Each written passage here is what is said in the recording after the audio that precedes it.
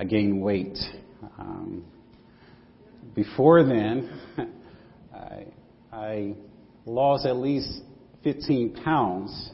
When I came back from Japan and from our honeymoon, I gained those 15 pounds back. I'm back where I started several months ago, and I have to work those pounds off.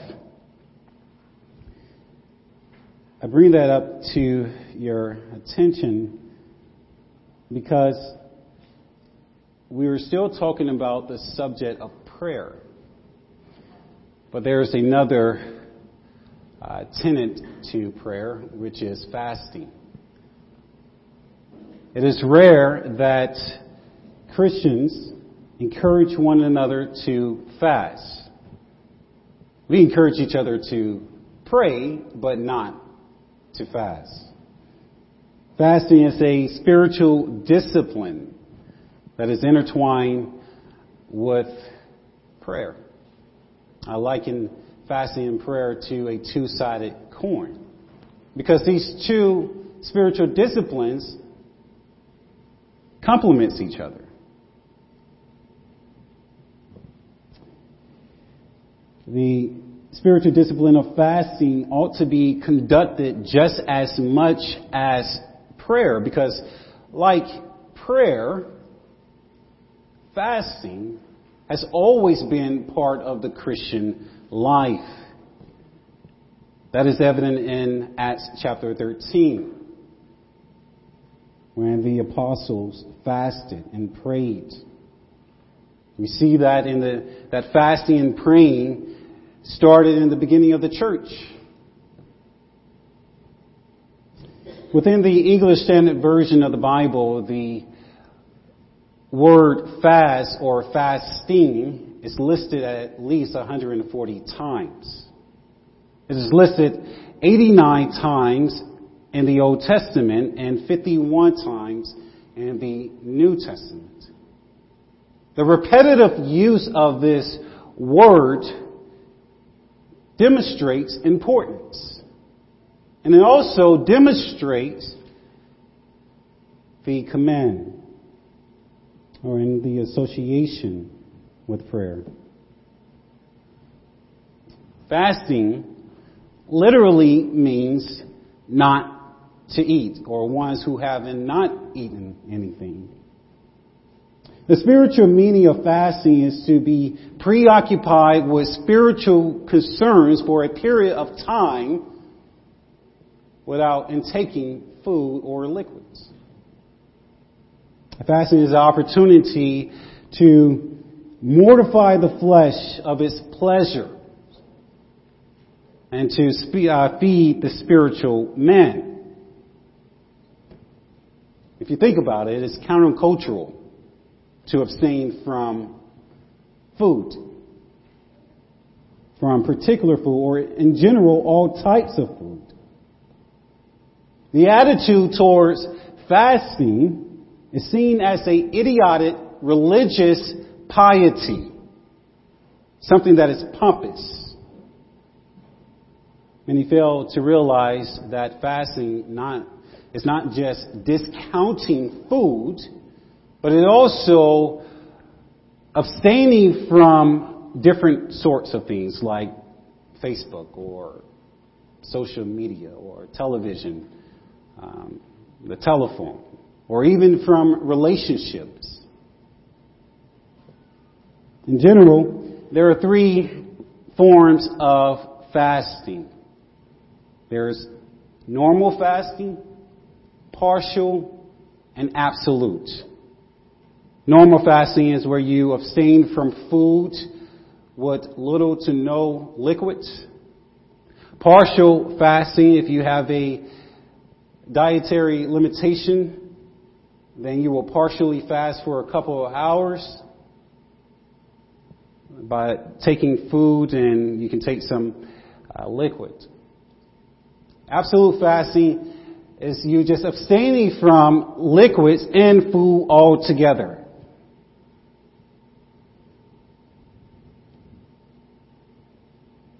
Some of you may ask, why should we fast? Why should we fast? The simple answer to this question, one, is a high expectation from the Lord Jesus Christ.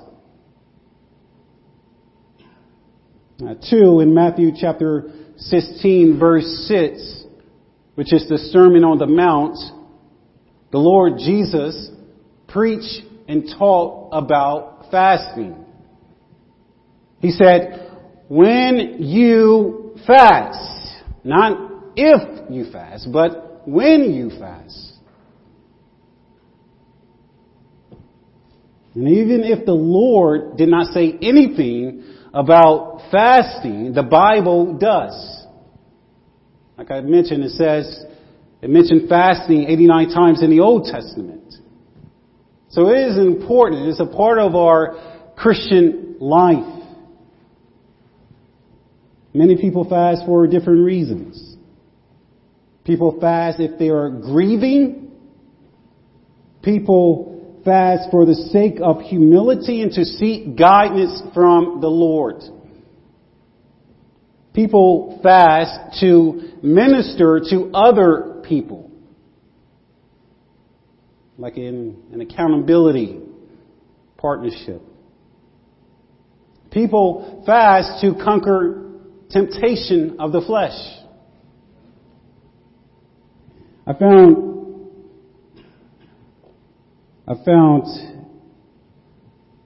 a quote by the man named J. Beaumont, and I want you to show you how he defined fasting. This is what he says.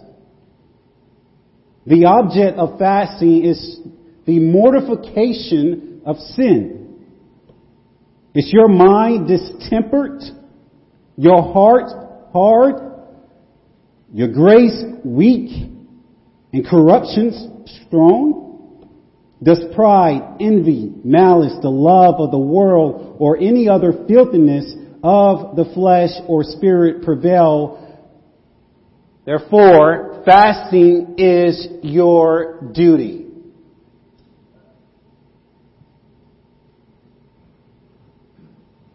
This is why we fast.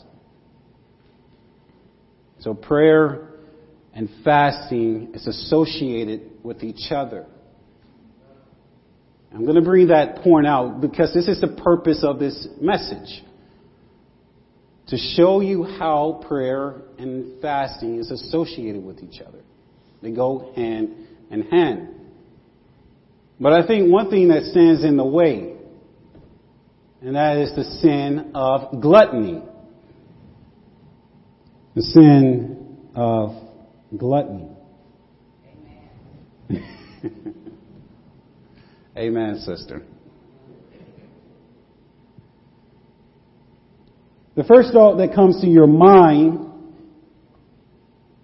when the word gluttony is mentioned is a picture of someone eating food. Yes, the word gluttony is associated with food. However, seeing someone overeat is not the root of the problem. Overeating is only a symptom of a deeper mental and spiritual issue. The Hebrew word, I don't want to get too technical for you, but the Hebrew word for the word gluttony literally means to be thoughtless, or to be rashful, or careless. To be thoughtless means you lack wisdom or discernment. To be careless means you have a nonchalant attitude or posture towards someone or something. In regards to this sermon, it will be food and other stuff. You will find that the Old Testament and New Testament uses the word gluttony always in the negative connotation. Always in a negative phrase, the word gluttony is used. Not in a positive way. What I want you to do is open up your Bible and turn to Proverbs chapter 23, verse 20.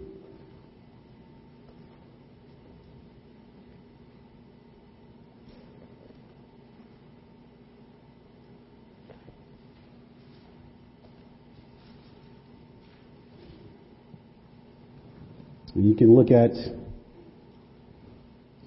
let's read Proverbs chapter 23, verse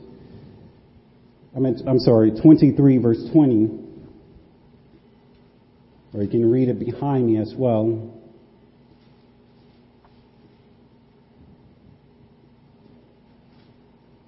I'm reading from the ESV translation of the Bible. I'm going to start in verse 19. It says, "Hear, my son, be wise, and direct your heart in the way. Be not among drunkards or among gluttonous eaters of meat." A drunkard and a gluttonous is always going to be associated with each other because of the root word in the Hebrew means to be thoughtless, careless.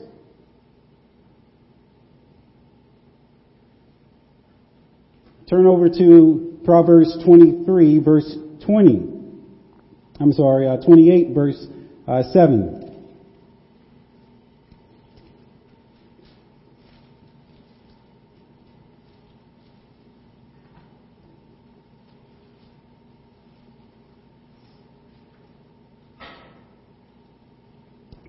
Again, reading from the ESV, so the translation is going to be somewhat different if you're reading from the NIV.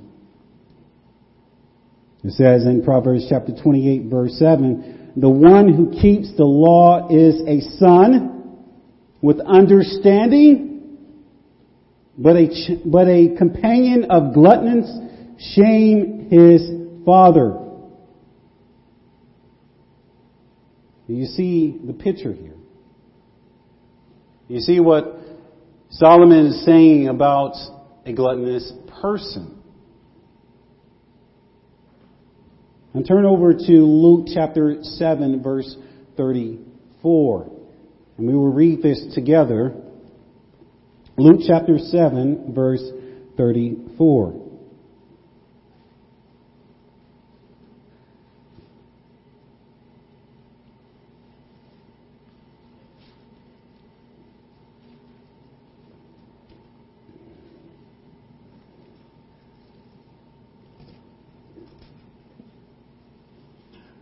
Here is in Luke chapter 7, Jesus is repeating rumors that were spread by the Pharisees and the religious elites.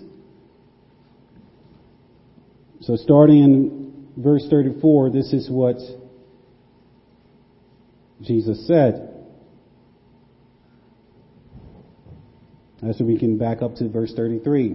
The Pharisees are spreading rumors about John the Baptist and the Lord Jesus Christ. So in verse 33 it says, "For John the Baptist has come eating no bread and drinking no wine, and you say he has a demon." Verse 34, "The Son of Man has come eating and drinking, and you say, look at him, a glutton and a drunkard, a friend of a tax collectors and sinners." They were saying that Jesus was a glutton sinner. A person who had no self-control. To say such thing was a derogatory slur. They were defaming the name and character of Jesus Christ when they said what they said. They were saying that not only Jesus was a glutton and sinner, but a person who lacks self-control, a person who has no discernment, a person who finds pleasure in sin. In other words, a person who is a glutton and a drunkard have no self-control whatsoever. If you talk to a drunkard and he's drunk or she is drunk, they don't have any control over their own wits. This is what they're saying about the Lord. For the Pharisees to say such things were pretentious of them. It was pretentious. Raise your hand if you're familiar with the word asceticism. Asceticism. Okay, I see one person. Asceticism was a religious way of abstaining from all things of life. From food, from, in the case of the Pharisees, whatever the flesh craved, they abstained from. But for the Pharisees to say such things about Christ, they practiced asceticism.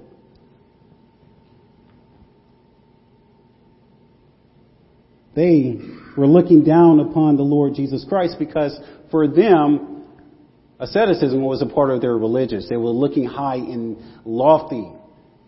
They misfigured their bodies by abstaining from food. So if you were in Jesus' time and you saw a Pharisee who was skinny to the bones, it is because he was practicing asceticism. He wanted to look religious.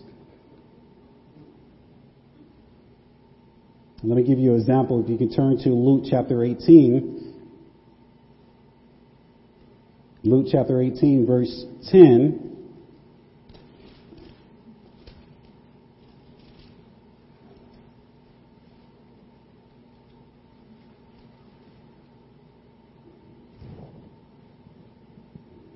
This is what I mean that the Pharisees were spreading rumors about our Lord Jesus Christ, and they were looking down upon people. In Luke chapter 18, verse 10, this is a Pharisee praying to the Lord God. And Jesus is giving the parable of this. He says, 2 men went up into the temple to pray, one a Pharisee and the other a tax collector. The Pharisee, standing by himself, prayed, "Thus, God, I thank you that I am not like other men, extortioners, unjust, adulterers, or even like this tax collector. I fast twice a week. I give tithes of all that I get." But listen what the tax collector said. But the tax collector, standing far off, would not even lift up his eyes to heaven, but beat his breast, saying, "God, be merciful to me, a sinner." I tell you, this man went down to his house justified rather than the other, for everyone who exalts himself will be humble, but the one who humbles himself will be exalted. That is why I say that the Pharisees, to spread rumors about John the Baptist and the Lord, was very pretentious of them. It was high and lofty. They were looking down upon them. That was the attitude of the Pharisees.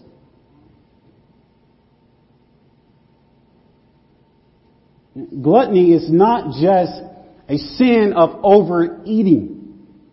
It is a sin of greed. It is a sin of lack of self-control, of which you're allowing your flesh to be in control instead of the Spirit of Christ. It is a sin of selfishness. Like, for example, I'm a prime example of that. I can only speak for my household. Kristen, I don't have any kids, as many of you know. So it's just me and Crystal. We get to eat whatever we want.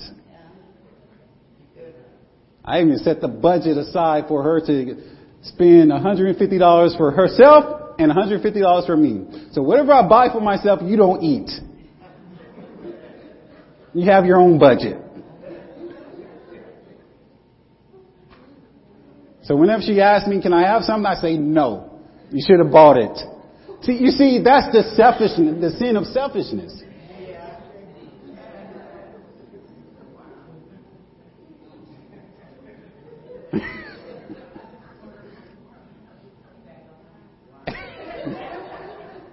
Well, it's about me more than about her. But you see that? And gluttony is more than just overeating. So from selfishness, it is a sin of covetousness. Because you have a desire to crave something that is not yours. Beloved, the root of gluttony, like all other sin, is idolatry. It is idolatry. Why do I say that? One of the clearest signs of gluttony is seen in the Garden of Eden.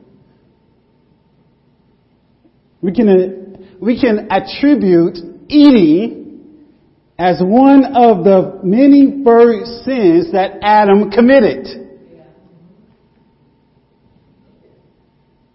Adam had everything that he wanted.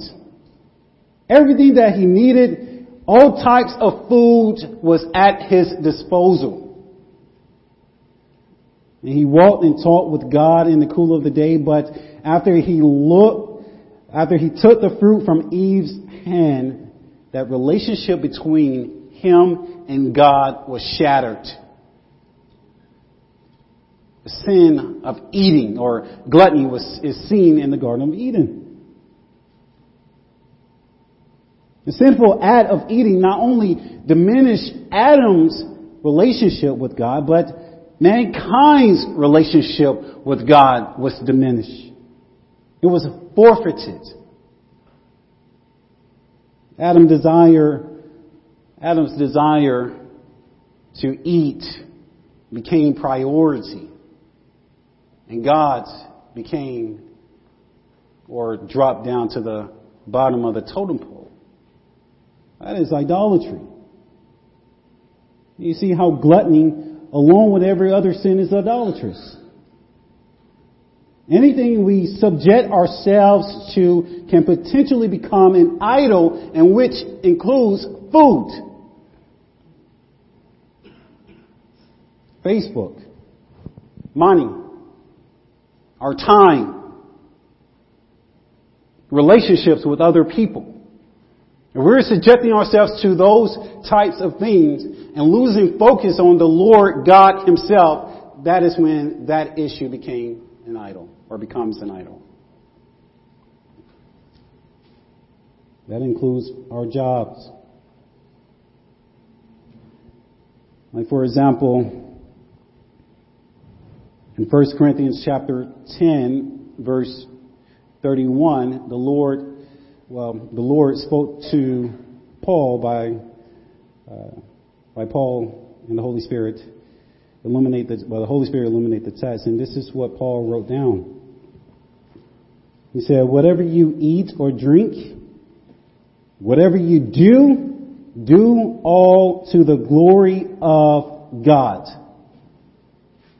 Do all to the glory of God. So the antithetical meaning or the opposite meaning of this text would instruct us to glorify the flesh. But this is not what Paul is saying. Whatever you eat or whatever you do, glorify God in that aspect.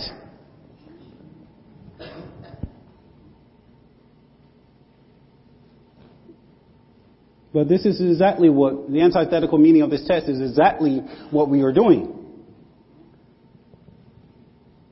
We provide our flesh with whatever it wants, whatever it craves, we give it to it.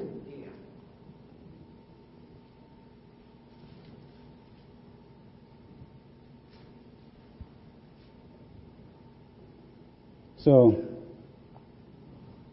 I encourage us to be mindful. Because the idea if what Scripture says, we have died, we have been crucified. So that means that the old nature of ourselves have died. It is dead. The new nature in us is in Christ, and we live in Christ, and Christ lives in us. So let's not go and be persuaded by our flesh. From an eschatological point of view, one thing that we are going to have in the millennial kingdom is a resurrected, glorified body like the body of Jesus Christ. The flesh is going back into the ground, and we will rise with a renewed, glorified body.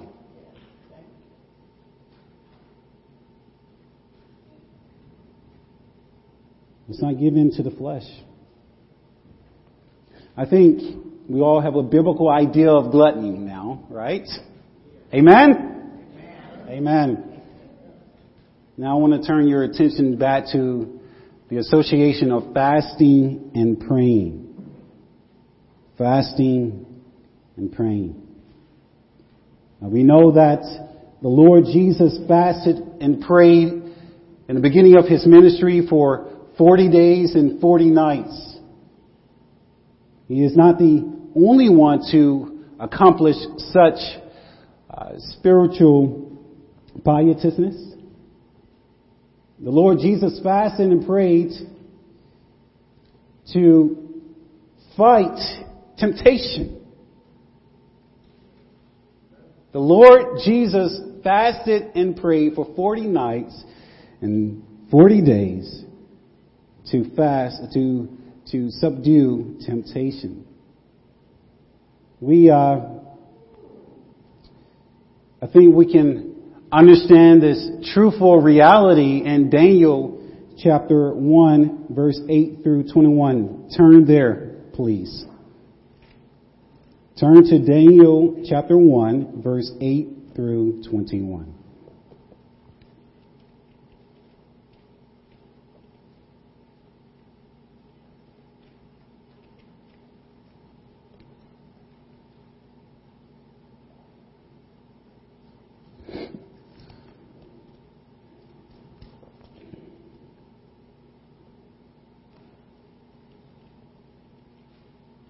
I think Daniel is another example of what it means to fast and pray and to subdue temptation.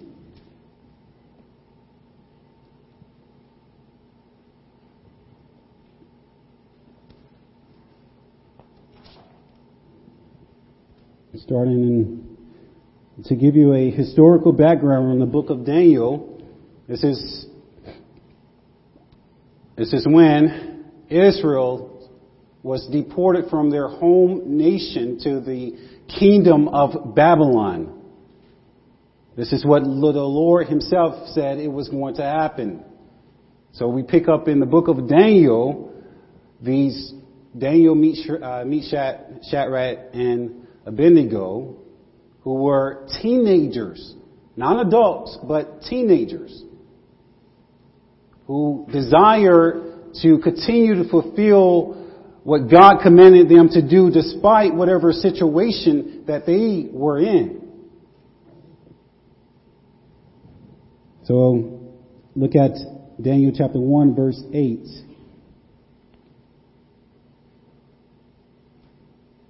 It says, this is when the king of Babylon, Nebuchadnezzar, wanted all the people to start eating his meats and his wine and his foods.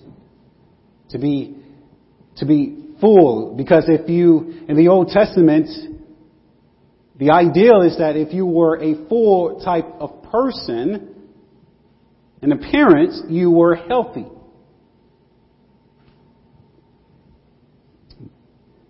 In verse 8 it says, but Daniel resolved that he would not defile himself with the king's food or with the wine that he drank. Therefore, he asked the chief of the eunuchs to allow him not to defile himself. And God gave Daniel favor and compassion in the sight of the chief of the eunuchs. And the chief of the eunuchs said to Daniel, I fear my lord the king, who assigned your food and your drink, for why should he see that you were in worse condition than the youths who are of your own age? So you would endanger my head with the king? Then Daniel said to the steward, whom the chief of the eunuchs had assigned over Daniel, Hananiah, Mishael, and Azariah, test your servants for 10 days. Let us be given vegetables to eat and water to drink. Then let our appearance and the appearance of the youths who eat the king's food be observed by you. And deal with your servants according to what you see.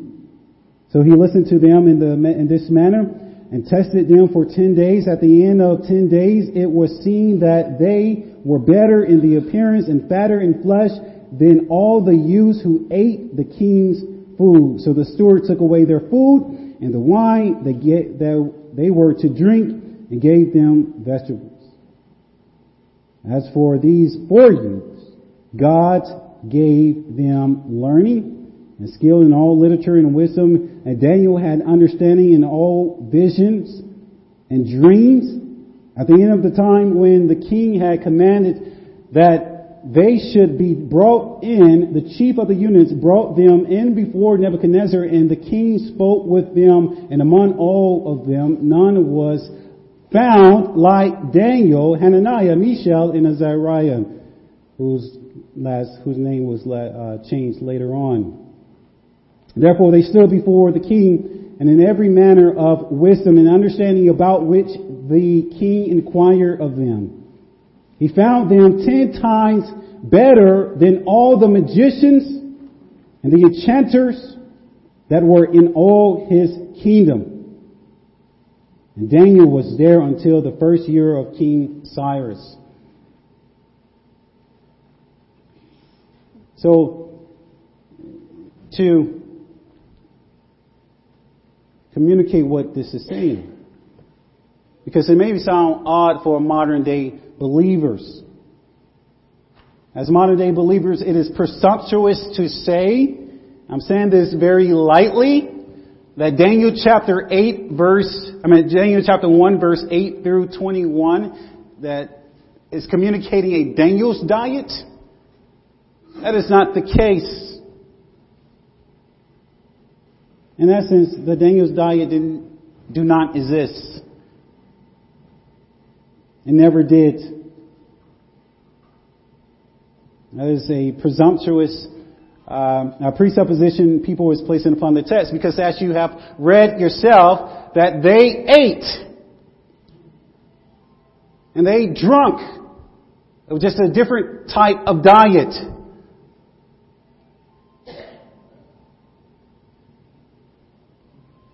If you don't see that, or if anyone don't see that, I'm missing the point of what Daniel chapter 1 verse 8 through 21 is communicating.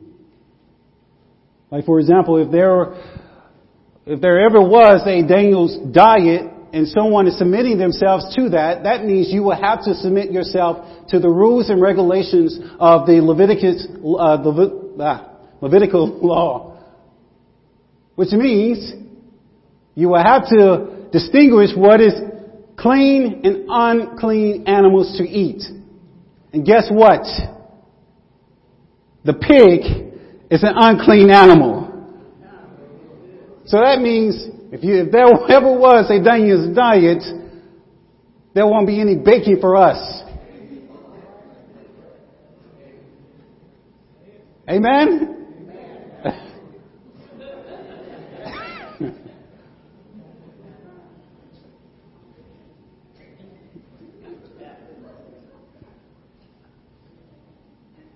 So there is no Daniel's diet. The point of Daniel chapter 1 verse 8 through 21 is communicating that Daniel and his friends could have easily assimilated in the Babylonian culture.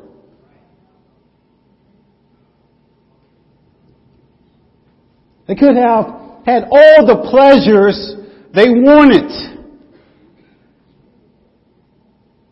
All the pleasures of life that could be afforded to them. They could have lived in luxury. But they fasted from those things. They abstained from them. They did not fast from food because they ate. They fasted from the temptation of sin. So again, beloved, gluttony is more than just overeating. These teenage boys, they fasted and abstained from the pleasures of the Babylonian culture. It's demonstrating to us that they love God more than what the world was offering to them.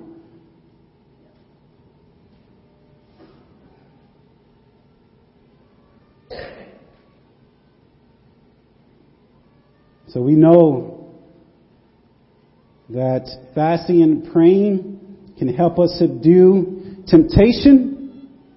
Also, fasting and praying can forbade the wrath of God upon a nation. Fasting and praying can forbade the wrath of God upon a nation. Why do you think I say that? Turn to Jonah chapter 3, verse 1 through 5. Jonah chapter 3, verse 1 through 5.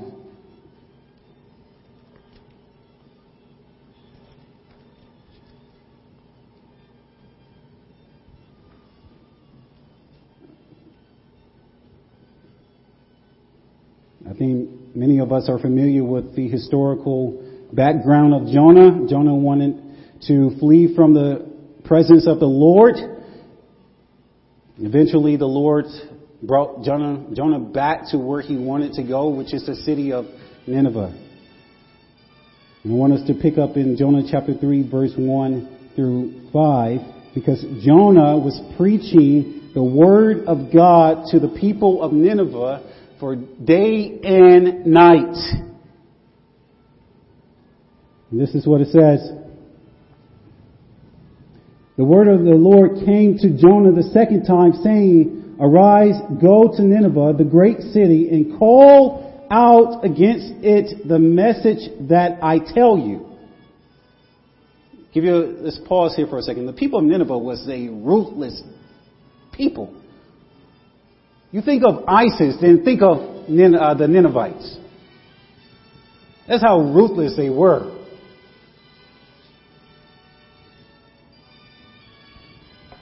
Verse 3, so Jonah arose and went to Nineveh according to the word of the Lord. Now Nineveh was an exceedingly great city, 3 days' journey in breadth. Jonah began to go into the city, going a day's journey, and he called out, "Yet 40 days and Nineveh shall be overthrown."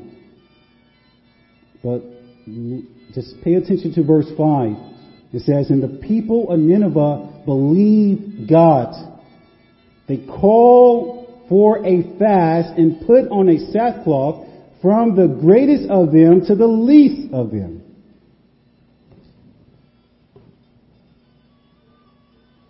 Let's continue. Verse 6. The word reached the king of Nineveh, and he rose from his time, removed his robe, covered himself with sackcloth, and sat in ashes. And he issued a proclamation and published through Nineveh, "By the decree of the king and his nobles, let neither man nor beast, herd nor flock taste anything. Let them not feed or drink water, but let man and beast be covered with sackcloth. Let them call out mightily to God. Let everyone turn from his evil way and from the violence that is in his hands. Who knows, God may turn and relent and turn from his fierce anger so that we may not perish."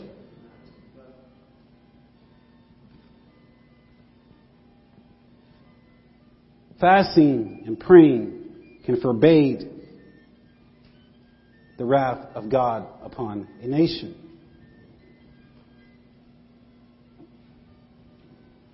We should be fasting and praying for our nation and leaders of the United States. Don't think for 1 second that the Lord Himself would not punish the USA, because He will. But I encourage you to be mindful. The Lord will not punish the USA for the sake of the church, Christ's bride. And I'm using that loosely.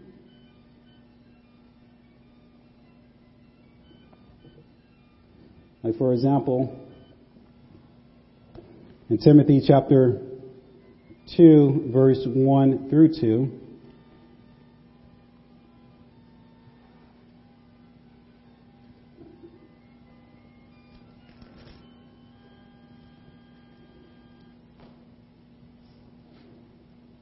this is Paul instructing Timothy, so Timothy can instruct the leaders of the church. And this is what Paul said to Timothy.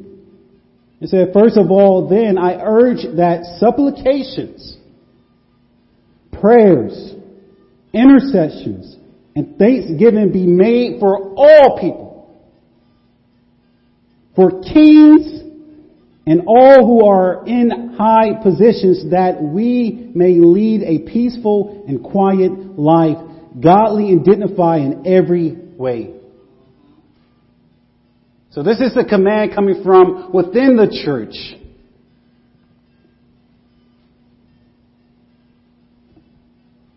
So we understand that fasting and praying can subdue temptation. Fasting and praying can forbade the wrath of God upon the nation.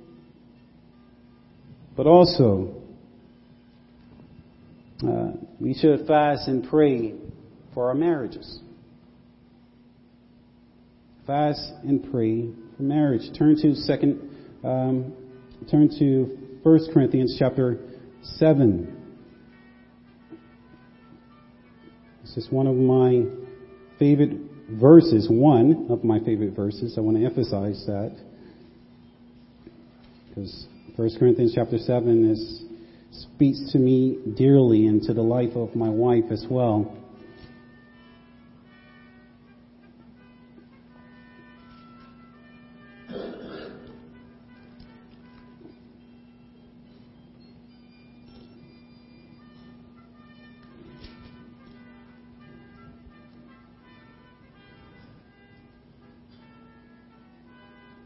For the sake of clarity and to remain true to the context of this passage, just read from verse 1. It says, now concerning the matters about which you wrote, it is good for a man not to have sexual relations with a woman, but because of the temptation of sexual immorality, each man should have his own wife and each woman her own husband. The husband should give to his wife her conjugal rights, and likewise the wrath to her husband. A footnote, I just want to pause here to cover my own behind. For my Sunday school children, and if your child is in my Sunday school, we went over Leviticus chapter 20. So if they have any questions about this particular matter, that is the reason why. Amen? It's nothing bad, but just go over Leviticus chapter 20 with them. Okay, let's continue. All right. In verse 4, for the wife does not have authority over her own body, but the husband does. Likewise, the husband does not have authority over his own body, but the wife does. Do not deprive one another, except perhaps by agreement for a limited time, that you may devote yourself to prayer, but then come together again, so that Satan may not tempt you because of your lack of self-control. So what Paul is saying, if you are married and something is not right within your own self and you are aware of that, it is right for you to abstain from the pleasure of intimacy with your spouse for a limited time so that you and the Lord can be on the same accord. And that's what fasting and praying is all about.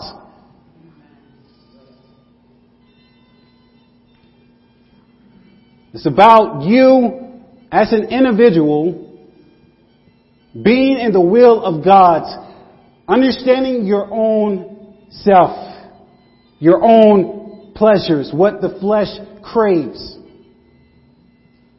As I stated, fasting is a mortification of the flesh, because if you're going to continue to feed the flesh what it wants, it will continue to crave those things. And I myself am a witness of it.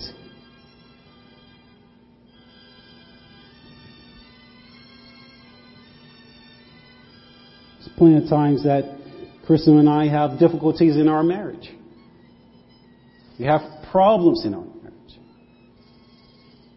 And that would be a great time for Crystal and I to separate from each other for a period of time so she can go to the Lord and have the Lord to deal with her, and I go to the Lord and have the Lord to deal with me. Then we come back together.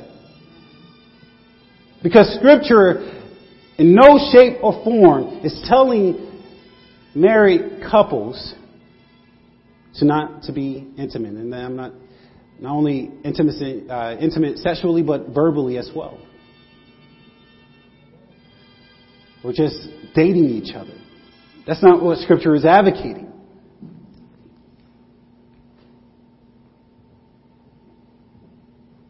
Lastly, fasting and praying is not for your marriage, not only for your marriage, but is also for healing.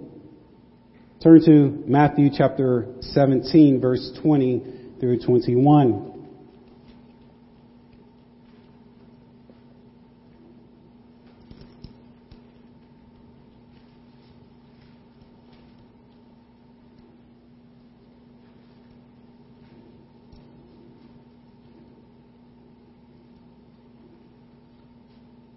This is when, and you have to be mindful that in Luke chapter 11, the Lord sent out disciples to cast out demons, to heal people in His name, and they came back and they were astonished that they accomplished such a feat. So this is after the situation in Luke 11. So in Matthew chapter 17, this is a man coming to the Lord Jesus Christ, asking the Lord to heal his demon-possessed son. So when we look in verse 20, well, actually, let's read it in context. Start in verse 14. Matthew chapter 7, verse 14. It says, "And when they came to the crowd, a man came up to him and kneeling before him, said, 'Lord, have mercy on my son, for he is an epileptic, and he suffers terribly, for often he falls into the fire and often into the water. And I brought him to your disciples, and they could not heal him.' And Jesus answered, 'O faithless and twisted generation, how long am I to be with you? How long am I to bear with you? Bring him here to me.' And Jesus rebuked the demon, and it came out of him, and the boy was healed instantly." Now look at the response of the disciples. In verse 19, it says, "Then the disciples came to Jesus privately and said, 'Why could we not cast it out?' And Jesus responded by saying to them, 'Because of your little faith, for truly I say to you, if you have your faith like a grain of a mustard seed, you will say to this mountain, move from here to there, and it will be moved, and nothing will be impossible for you.'" But you may say to yourself, where's the subject of healing, the subject of fasting and praying?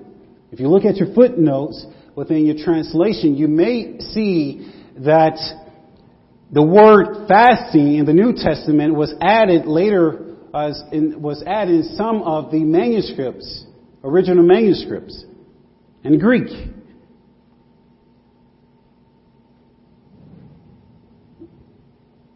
And this is what Jesus is saying.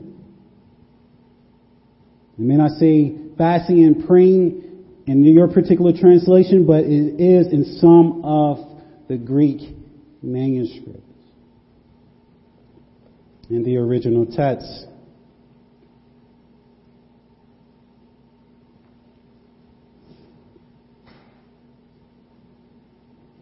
I want you to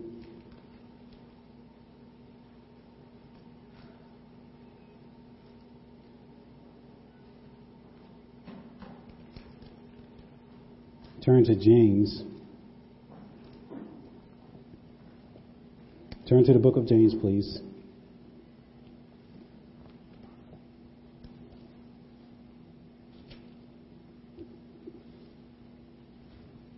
This is when I brought up the issue of why people fast. I said that some of us fast to minister to others. Like the leadership here at this particular church can go on a fast for your behalf.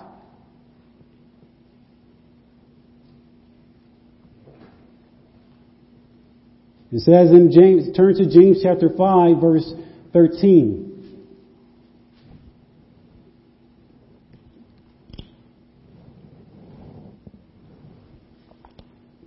It says, is anyone among you suffering?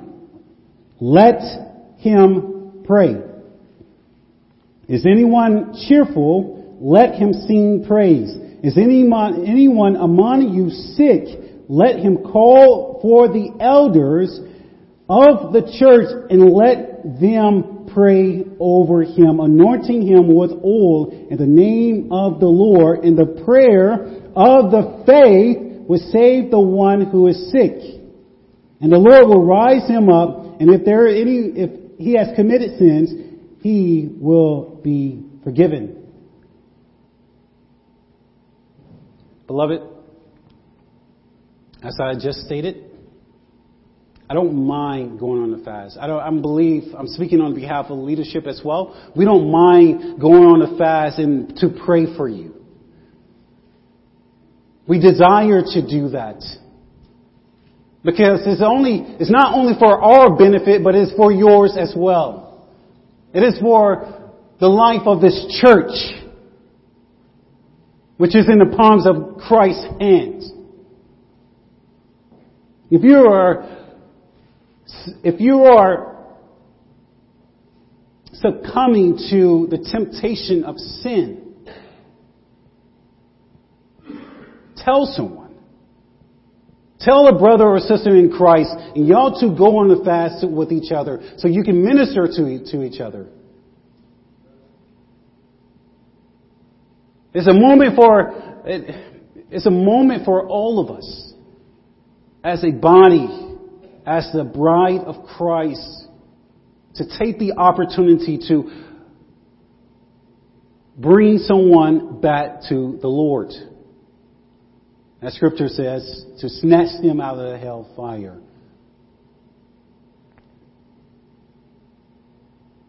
Simply put, if you're struggling in the area of talkiness, being too talkative,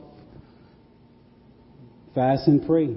If you're struggling in your finances, fast and pray. If you're struggling in your marriage, fast and pray. Fast and pray. That's what Daniel and his friends did. They fasted and prayed for one another, abstaining from the pleasures of life, abstaining from pleasure itself.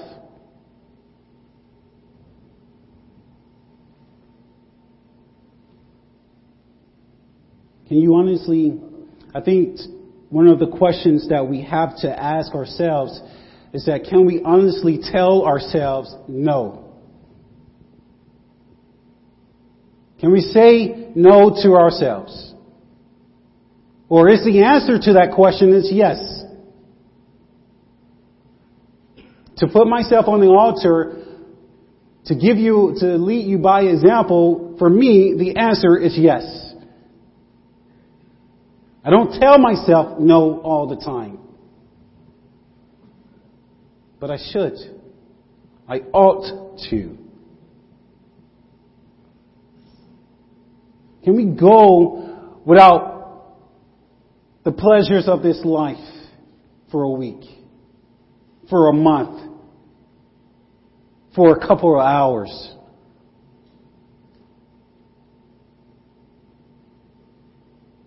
Can we abstain from our favorite hobbies, our favorite pastimes, and really set that time aside to fast and pray, to really communicate to the Lord Himself, and to listen to His voice? Can we do that? I say this jokingly because I will hope by now you guys understand my personality, especially for those who be around me. Can we not do Fifth Sunday and use that time to just fast and pray? Can we abstain from eating? Amen. And I say that very lightly, because I want you to hear my heart and to see the point that I'm making here. Can we come together as a body of believers to set a time to fast for one another, for our nation, for our marriage, for ourselves?